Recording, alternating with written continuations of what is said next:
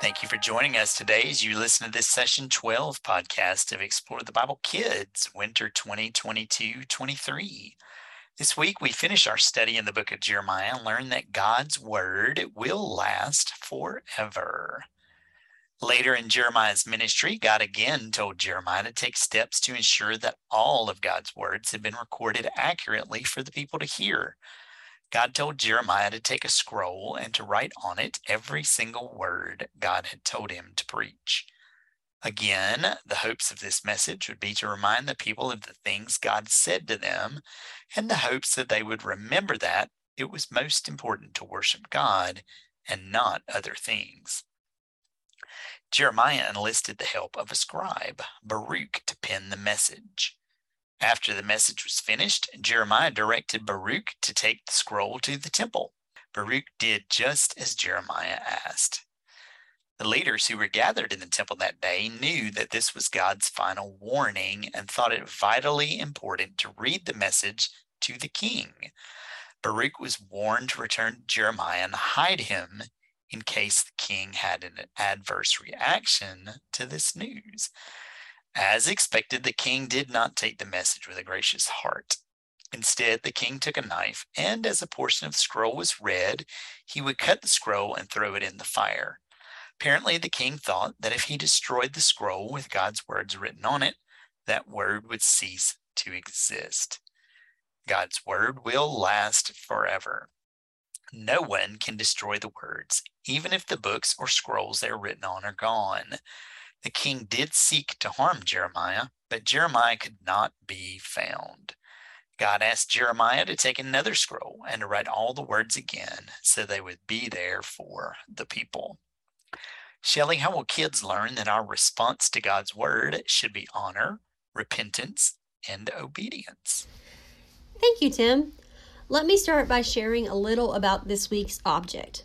In today's story, kids were introduced to a profession from Bible times, a scribe. Scribes were important in Jeremiah's day. Their job was to write down information. They copied letters and legal papers, and they made it possible for more people to hear important words. Scribes even made copies of God's word, too. Today's story about Jeremiah introduced boys and girls to a scribe named Baruch. Our object is a scribe's palette. Kids can see a wooden palette that holds ink, brushes made from reed, sheets of papyrus, and a string that would tie the papyrus to the palette. This set of writing tools is from the same time period as Jeremiah and Baruch. Older kids will participate in an activity called Do What It Says. Prior to Bible study, you will write an instruction for each boy and girl on a half sheet of paper and roll the papers to resemble a scroll.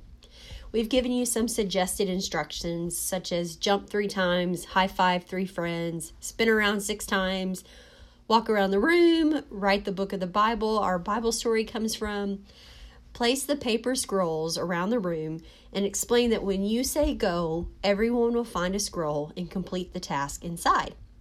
God has given the people the law to obey, but they had refused to obey it. God wanted the people to repent, so he sent messengers and messages to the people through prophets like Jeremiah. Jeremiah asked Baruch to write down the message God gave him on a scroll, but the king's response to God's message was not obedience. Our response to God's word should always be honor, repentance, and obedience, no matter what. Younger kids are going to use wooden skewers and black watercolor paint to practice being scribes.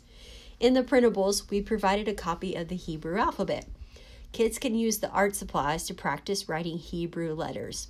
This activity is a great way to help kids understand the time and the effort it would have taken for Baruch to record God's message to the people.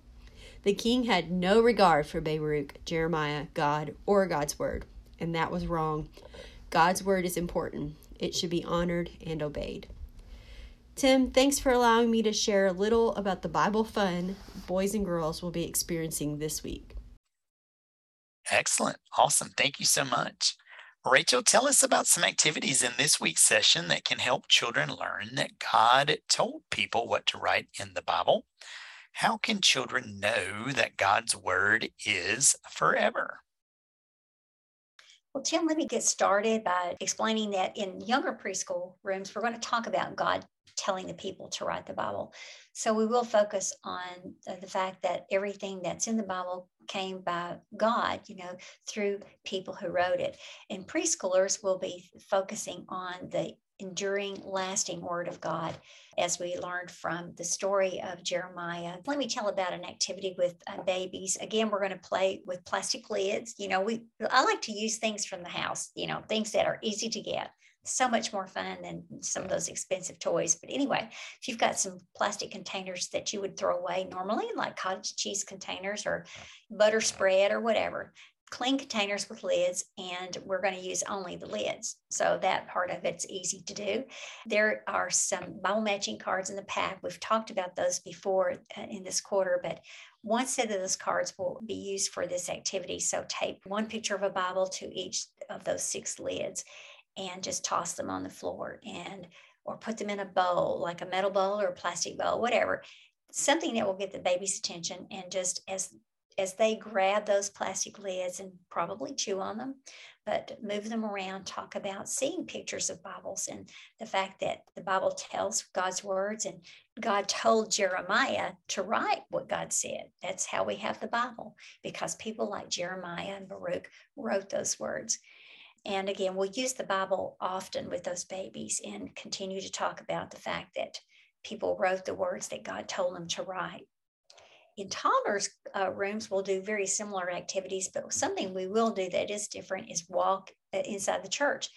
What we want to do is take the children a few at a time to actually observe and listen and look for people reading the Bible or telling about words from the Bible. And so, again, you may need some help with taking a few or more children to different parts of the church.